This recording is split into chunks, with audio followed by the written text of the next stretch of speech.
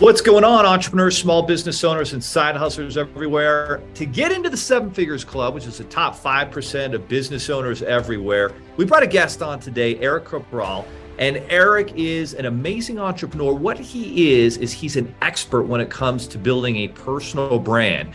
He left corporate America after 20 plus years, jumped headfirst into real estate investing in order to achieve financial freedom. He educated himself. He built networks.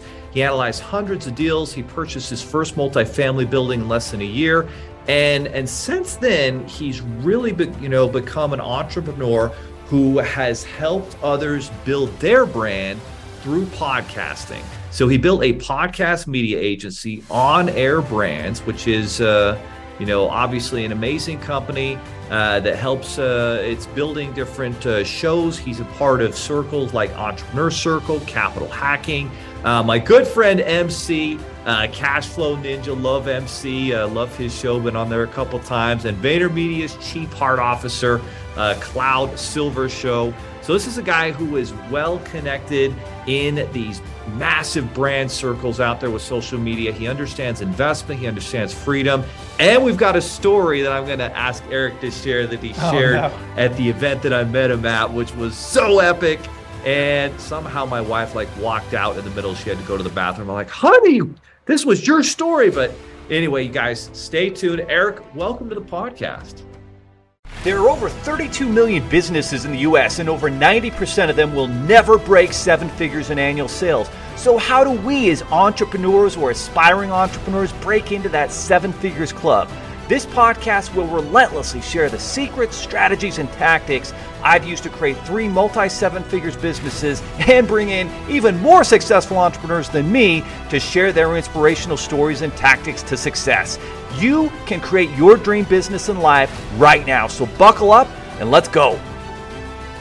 Thank you, Leo. And I appreciate you not going through my entire bio there. It's too much. It's way too much. I was on a show recently and the host I was like, you didn't have to do all that, man. That was, but I appreciate it. Thank you. Well, we're excited to have you today. Eric, I always love to start these out and get some of this background. So this is interesting. I feel like a lot of people that go into entrepreneurship and that are business owners and very independent minded, you were a part of corporate America for a long time. And I've always said there are massive opportunities in being an entrepreneur, kind of like a Bob Iger, who, by the way, just took over Disney again today. That was a good move, by the way. But then there's entrepreneurship, where you take all the risks. So 20 years in corporate America, what was it that kind of eventually led you to say, all right, I'm out. I got to be independent. I got to start my own thing. What was it that led you down that path? Because that's a big decision after 20 plus years. It wasn't the first time. I tried to do something during that period of time, during the 20 plus years.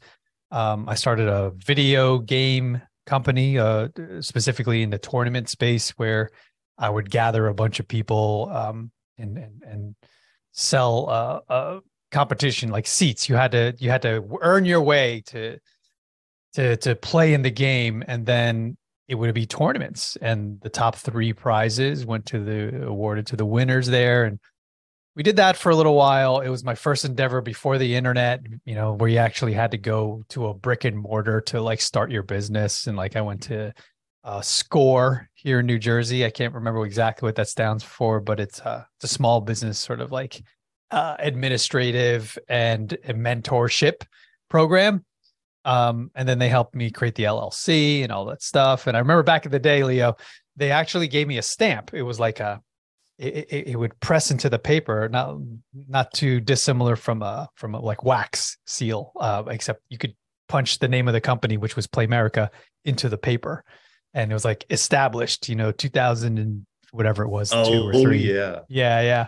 It's really cool. They don't give those out anymore when you start a company. That's really cool. But it failed mostly due to my hesitancy and fear of the competition, which was Xbox going live, PlayStation going live on gaming. And I was like, I don't want to compete. I'm out of here. And then it really wasn't until I climbed the corporate ladder. I was always hesitant to take a managerial position. I just wanted to be creative. That's what I love to do. I want to design logos and all the fun stuff. And finally I stepped into, I think when I was about to have kids, I was like, oh yeah, I need to take this role and accept the responsibility. And the more money was also helpful. So it wasn't until they were laying me off, brother. They were going to lay me off and they said, hey, we need your help. We can't afford to just lay everyone off. So can you lay everyone off in phases and let them know that they no longer have a job after being in here for like, some of them were there forever, like their entire careers, like 20 years there. And I had to lay them off, and then the last person to leave would be me. So that whole picture and that whole process really scared me to think like, wow, I'm expendable big time. Like I helped them turn this $500,000 business into a $2.5 million business with the team that I helped to build. And I just felt used. And that was it, man. That was the catalyst for me to explore new options. Unbelievable. So you've been there, you invested everything that you had, you're being creative, you've helped it grow. A lot of your team has helped it grow. And then they're like, hey, Eric, thanks for all your help. Can you just carefully, fire everybody? And then when it's all said and done, maybe you can fire yourself. Thanks for your service, kind of like that. And you realize, well, this is no way to live. I need to have control. So once you made that decision and you pulled the trigger, what was the first thing you did, and what's going through your mind? What's going through your family's mind? Like what's the next step there? Yeah. Well, I'm blessed to have a wife that supports me in all my mad ideas. The only one she didn't support me in was trying to become a professional poker player. That I thought was exciting. I always wanted to do some rock star. I'm a musician. So I was like, yeah, it's like everything that looked like being a rock star, including how we met, like I was on stage. So like, I love stages in any capacity, whether I'm playing the drums or singing, whatever. But it was really just the appetite to do something different because I was always in the creative industry. And I evolved as a person and as an employee and an entrepreneur, as you mentioned earlier. And but I wanted it to be outside of what I had already experienced. I was like, what can I do that's different? So as I started to explore this, Rich Dad, Poor Dad, and Robert Kiyosaki, that book that he wrote, found its way to me. And I think at the time, dude, I thought it was the universe. I thought, but now I realize the universe was the algorithm. The algorithm saw me Googling, how to get rich, probably is what I Googled. I have no idea. But it was like, you could do stocks. He's going to love you could do real estate. Yeah, he's going to love this book. And then the ad came up. I bought the book, listened to the audio while driving to the job that was no longer going to be mine. And I was literally just angered and just frustrated, but mostly inspired to do something, dude. I wanted to change my course. I didn't, I got a job offer already. So I was always fine when these situations occurred. So it wasn't that I was worried about getting another job. I was worried about just being on the hamster wheel and doing the same thing over and over and over, not feeling like I was truly growing. So I asked my wife, hey, I read this book. I'm really inspired by it. He got rich off real estate, and I think that's what I want to do. And she was like, you know nothing about real estate. What do you plan on doing? I'm like, you know nothing, Jon Snow. yeah, exactly. So she allowed me the space and time, and she came to me to some conferences and realized, yeah, let's take the risk. Let's try it. And that's what opened the whole world and the doors to other opportunities. And I went back to creative eventually, without first going. I had to become a real estate investor first. Yeah. Nice. And with investing, it sounds like what are the property types that you found a lot of opportunity in over the years? It sounds like multifamilies up there. Yeah, multifamily was my first endeavor. I jumped into the fix and flip sort of, it's all cool and sexy. But then I realized that there was an economies of scale here, where it's the same amount of effort can be done and you would make more money. And then if you hire some other people to manage your property. So that all worked. And I was like, oh, this is cool. And during that journey, I met a lot of wonderful people, had other opportunities. As I mentioned to you and the crew over at BDC, big shout out to Sean and Lacey. They that we own the second oldest winery in the country called Renault, which we're blessed. It also came with a golf course, a full 19 holes. And it also, is it 18? I'm not a golf player, clearly, but also has a 50-room hotel that we renovated. And then that was kind of like where I rested my laurels. I was like, I'm finding a lot of work over here at On Air Brands and a lot of people that I need to serve and a ton of clients that I'm meeting. And yeah, that's currently what I've been doing. And plan to do more, but at this point. Wow. Well, wait a second. So just to clarify, you're saying you got involved with a big project that included a hotel and a golf course then? Yeah. Wow. Yeah. That's awesome. Yeah, it was great. Came one of the sort of the owners and the GP there, and learned a ton while we were developing and adding value to that project. Raising capital, starting a podcast to help raise capital and build relationships. All of that stemmed from just jumping into real estate, and then the podcasting sort of came after. Yeah. Nice. And so there you are, you're building your real estate empire. And then you're like, how can we, get more capital? How can we build our real estate empire a little bit better? Well, hey, what if we start a podcast? What if we do this? What if we do that? One thing leads to another, and all of a sudden On Air Brands is born. So what was the idea behind On Air Brands, and what has it evolved into? So On Air Brands was a traditional creative agency, taking all my lessons and my skill sets from corporate America, which, I appreciate what happened in corporate America. I learned a ton and gained a lot of experience, knowledge, and confidence to go out on my own. If it wasn't for those opportunities, I would probably still be at a desk, trying to figure out how to keep my job. So it was really all I knew. And that's what I kind of went back to after I got, like my first project under my belt in terms of a multifamily. And at the same time, I was, had side hustles, which was logos and branding and marketing. One of my good buddies who was also my partner in Playmerica, the earlier company, he had a company already developing websites. So we kind of joined forces. So my clients would need him, and then and then we kind of we're loose partners, developing websites and doing logos and branding, and then eventually social media marketing. So that was On Air Brands. That was On Air Brands for a couple of years until I started my podcast, Leo, and then everything started to change from there. I did not know that was going to be the business. I thought I was going to do traditional stuff. Good stuff, Eric. So I think this is important for the audience to pay attention. We have a lot of people out there who have already gone full time with their business, but a lot of other people who are they're at a crossroads. They're not sure, should I quit the job? Should I go all in? Should I keep side hustling? And I think for a lot of people, a lot of the more successful business owners actually keep their day job, while they're building their side hustle. And then eventually, for example, Sarah Blakely starts Spanx. She's still selling, I want to say, fax machines and printers door to door in Georgia. And then eventually, 2, 3, 4 years later, finally goes full time with Spanx, becomes a $1 billion brand, et cetera, et cetera. But there's a lot of success in doing that. For you, what made you comfortable to take the plunge and go full time, with On Air? Was it the fact that you had done the side hustle for long enough to know that there was a market there? What are some of the steps you think that the audience, people should follow before making that decision to go all in with their business? It's opportunities, right? They present themselves, and we have to recognize when those opportunities are there. And there's going to be a point, and there was definitely a point in my trajectory where I had to say yes to everything, especially leaving corporate America.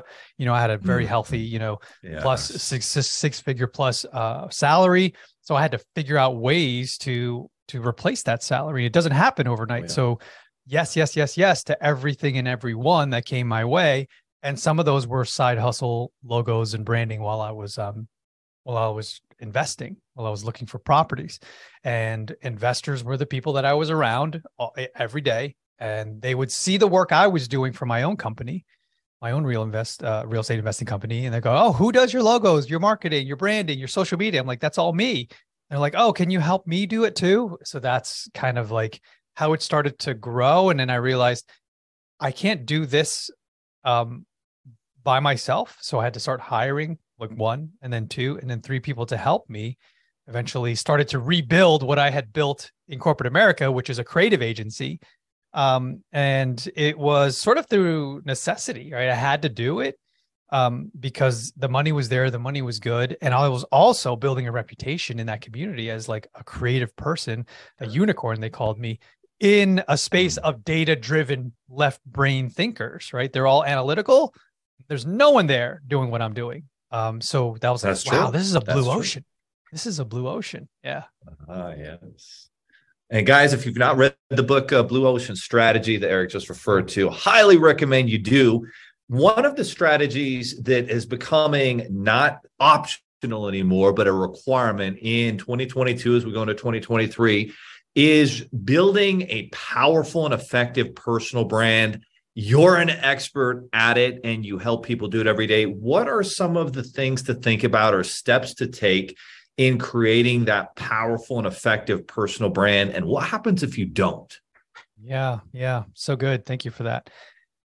If you're out there and you're like, man, what's, personal brand? I don't even know what that is. It's basically your online reputation. So what you want to do, and back in the day, your reputation was really handshakes and around coffee, make sure that you don't screw anyone over and you take care of all your clients and customers. And over time, people will start to talk about you, recommend you to their friends and their partners and family. And all of a sudden you have a great reputation. That was like the old school way. But now, how do we do it? We do it through content. We do that online. We do that not just through websites and our social media channels, but I think a podcast is one of the most wonderful vehicles to deliver your message on a consistent basis, because it forces you to create content versus like if you didn't have a podcast, you're like, I don't feel like doing a live today, or I don't feel like writing a post. Well, what I love about having a podcast is that you're going to record, you have to record, or else you will pod fade is what we call it in the industry. You can't get past 8 or 10 episodes. So all that energy and all that brain work for nothing, right? But once you get onto the path and you're starting to create this, now it's an engine. It's a machine that's just chopping up that interview or that solo cast every single week and doing the work for you, like spreading your message while you're asleep and selling for you while you're asleep. So this is a wonderful way to kind of syndicate yourself and create the digital breadcrumbs that lead to you in order for people to continue doing business or even be aware. Like I always recommend, you have to have brand awareness campaigns running constantly and create evergreen content. Then at the same time, you can inject other types of strategies. But at the very least, people should know that you exist and know what you do. And if you don't, and I'll pause here, but I know you had 2 parts to that question, but there's the, if you don't, what will happen? Yeah, no question. But just to kind of, point out some important factors here that Eric's mentioned. When I was in Miami at this amazing summit, we're right there on South Beach at La Fontainebleau, this epic hotel right there on the ocean there in the Atlantic in Miami Beach. And Eric is there and he's dropping these amazing value bombs. And one of the most powerful moments of that, and it was actually your story, which we're going to get into in a minute, you and your wife. But before that, you talked about, listen, guys, there are millions of podcasts going on around the world. But when you actually unpacked it and broke it down, the consistent ones that are actually really doing it consistently, like it was very minuscule. What was that percent? I mean, it was super small. The actual amount of podcasts you're really competing against, because most people start them, they don't stick to it. They don't go through it long enough to kind of quote unquote find their voice and build that network. Break some of that data down in terms of the opportunity that's still around that people don't seem to get with podcasts. Yeah, people get intimidated. I often get that question, Leo, like, what, how, I heard there's millions of podcasts. And yes, technically there are, 2.8, it's always growing. Let's call it 3 million podcasts, 4 million podcasts, doesn't matter. So yes, that's an intimidating number. But one of the things I do respond, how I respond to that sort of limiting belief is when you walk into Barnes and Noble or when you scroll on Amazon and you see all the books that are available, but it's more effective if you actually walk into a library or a store and you could see the thousands, if not millions of of books. No one ever walks in and says, I'm not going to write a book. It's just everything's been written, everything. Well, the things that people say about books, and everyone has a story in them, is that no one is telling your story from your perspective and your experience and the lessons learned. So it's the same exact thing with podcasts. You know, when the numbers that you're talking about, I basically broke down how many Apple produces, which is, let's just cut that in half to say 2 million or 1.5 million. And then you cut that in half when you talk about the active ones, and they're active. What they consider active is a podcast was released in the past 90 days. One. So that's crazy. That to me is not a successful podcast. That is not consistent at all. So then I said, let's narrow it down even more. Let's break it down. And all the way when we got to the end, we're talking like 250,000 podcasts that are probably sending out an episode every week. So less intimidating, right? When you put it that way. But then also I like the book analogy because it's just content and a vehicle for you to tell your personal story. And who wouldn't want that, right? Who wouldn't want that? So yeah, I think it's just a way that people can frame it and look at it through that lens so that they don't use that excuse to start. No, it's huge. And think of all the different topics out there, right? There's so many topics, and the odds of somebody, the competition even further divides down into those who are about your topic and your audience. And the interesting thing about podcasts that I've seen, throughout the years, and I've been running my podcast, I guess this is our second year, maybe it's been over a year and a half, but going on close to 2 years, is your best clients, your best strategic partners are the ones who have listened to your podcast because they feel like they know you. They've been with you. They understand the way you think, and they like that, and they connect with that. It resonates with them. Maybe you talk about more things than just whatever, work, business, etc., and you build that personal brand up. And I thought one of the more interesting things, and I know you do this in your podcasts, and you certainly, help your clients understand this, is telling some of the personal stuff and how that resonates with people. And one of the most powerful personal, stories I've ever heard of that resonates with people was at that event when you were talking about this crazy story that you and your wife went through. And time is kind of running short here, but tell us a little bit about that story and even how kind of that had an effect on maybe your personal brand and certainly the way you look at life, and just how important it is to share real things and not just always, perfectly curated content, but hey, this is real. This is what happened to me. This is what I'm going through. Yeah. I can attempt to tell the story, Leo. I know we're pressed for time here. And you saw the way I tell it. I'm very animated. I can't keep still. The cameramen were like, dude, it was so hard to keep track of you. I was running back and forth on that stage, telling the story about the birth of my second born, Natalie, on the side of the road. So spoiler alert, that is what happened. And I just talk about it. I walk us through the journey from waking up, at 6:30 in the morning, to my wife mumbling into the phone in the bathroom. Like, I didn't know who she was talking to, but then she came out and she was like, don't worry, everything's cool. Just, pack and take your time. But that was the opposite of what I should have been doing. And, ended up, we had to get in the car and we had to hurry down to through the hospital. I was literally like Fast and the Furious, cutting cars off and weaving in and out of traffic and passing semis on the right shoulder. Like, that's super dangerous. And when I realized that we potentially wouldn't make it was when I saw out of the corner of my eye, she was pulling her pants down, and I was like, oh, it's go time, Leo. I gotta make something happen here. I found out later that there's a lot of guys who don't pull over or stop. Like, they continue driving when that happens. And then the babies just plop into the dirty freaking car mats. That was never really an option to me. I didn't play all this out of my head. I was just going with instinct.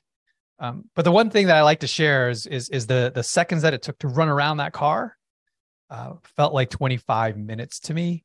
Everything was moving in slow motion. Everything was bullet time. And, cars were driving by. I could literally see the faces. I still remember. I'm like, oh, she looks like a doctor. Or I was looking up at the house that I was parked in front of. I was like, I bet they have like hot water and like clean towels. And, I could call 911. And then I realized, oh, I got my phone. I don't need 911. I can call them and they were on their way. But the funny thing about it was, when the paramedics and the police came, and I had caught Natalie, on one knee, as I told you, from the stage, and she slid into my arms and she was all happy and healthy and breathing. The police came and they celebrated me, not my wife. They took care of her, but they practically lifted me on their shoulders, like, for he's a jolly good fellow, and handed me a chalice and a goblet.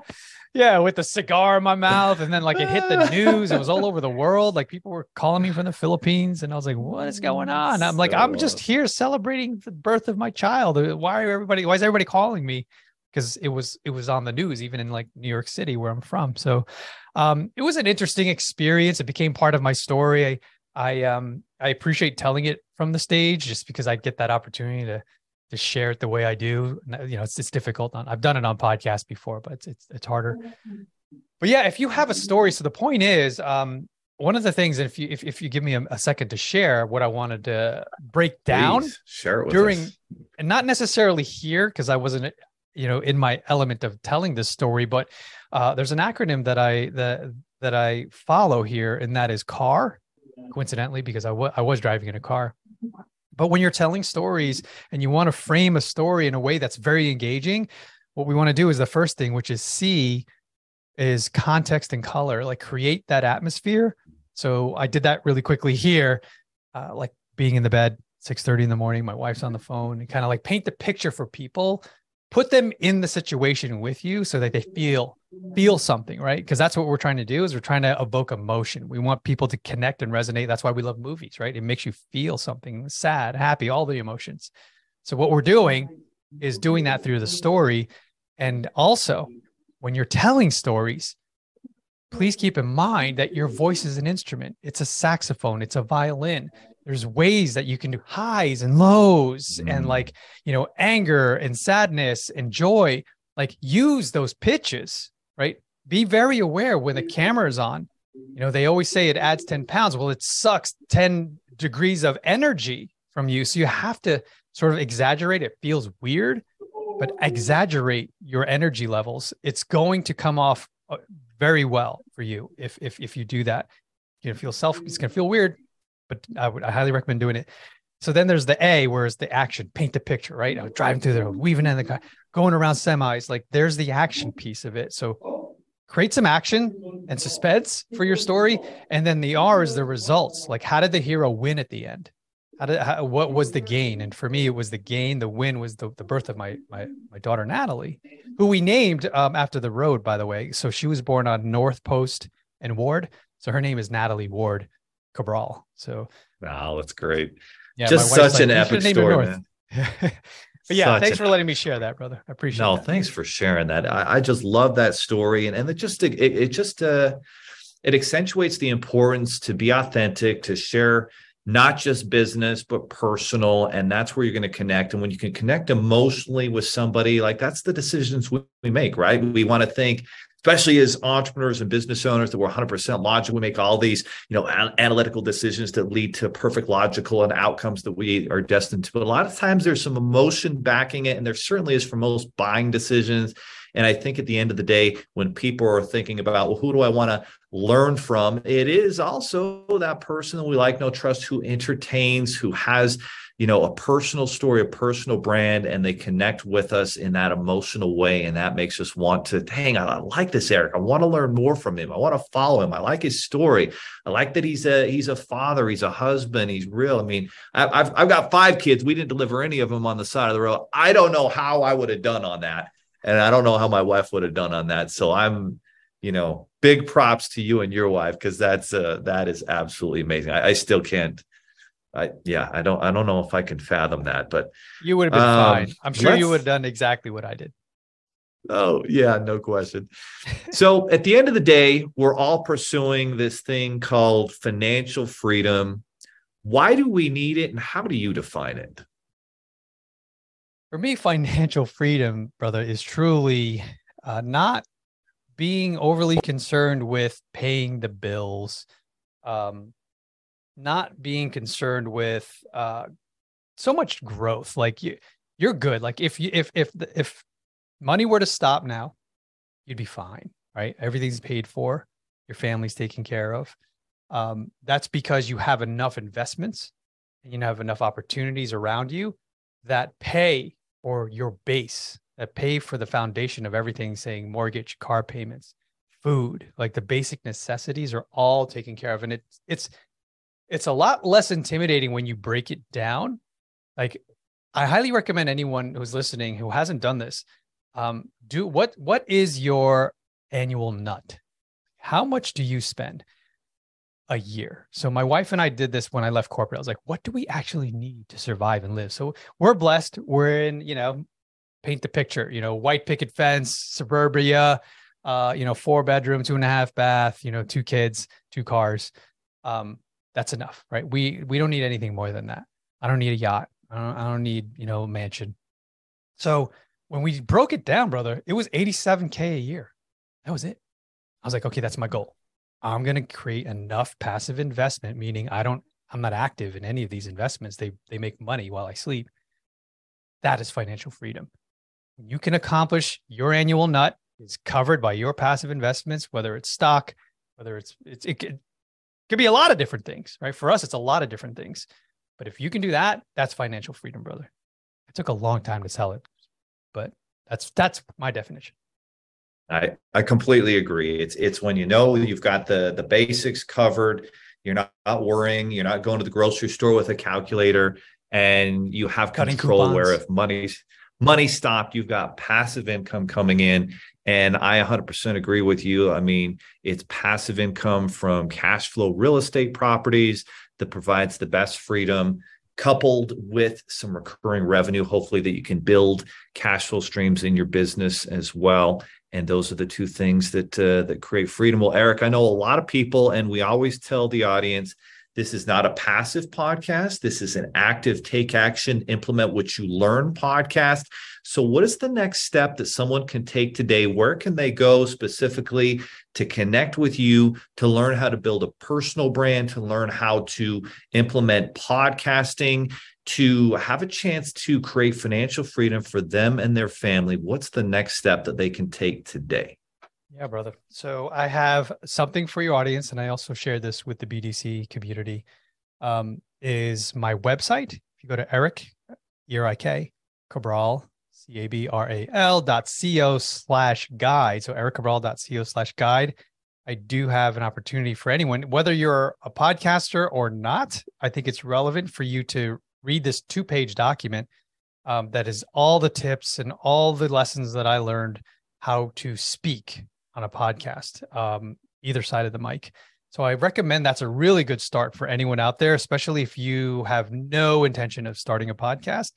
Read this and see, oh, maybe I can just guest on shows. And that's a wonderful way to sort of dip your toe in the water.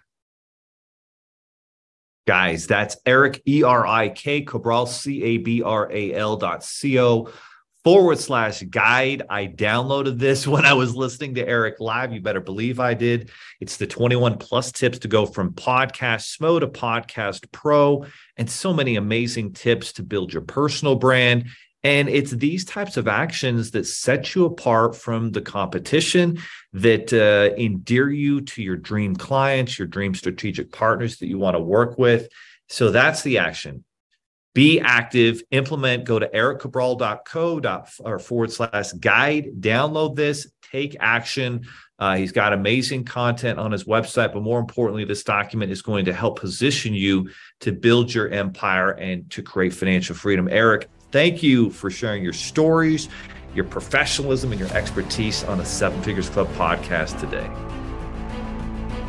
Are you looking for more seven-figure secrets, content, or even how you can launch your own recession-proof business? Then check out sevenfigures.com. That's the digit 7, FIGURES.com, where we share more videos, stories, strategies, funding solutions, entrepreneurial education, and even the secret business type that's recession-proof. Thank you for listening, and if you're finding value in our podcast, please give us a 5-star and invite others to join the club.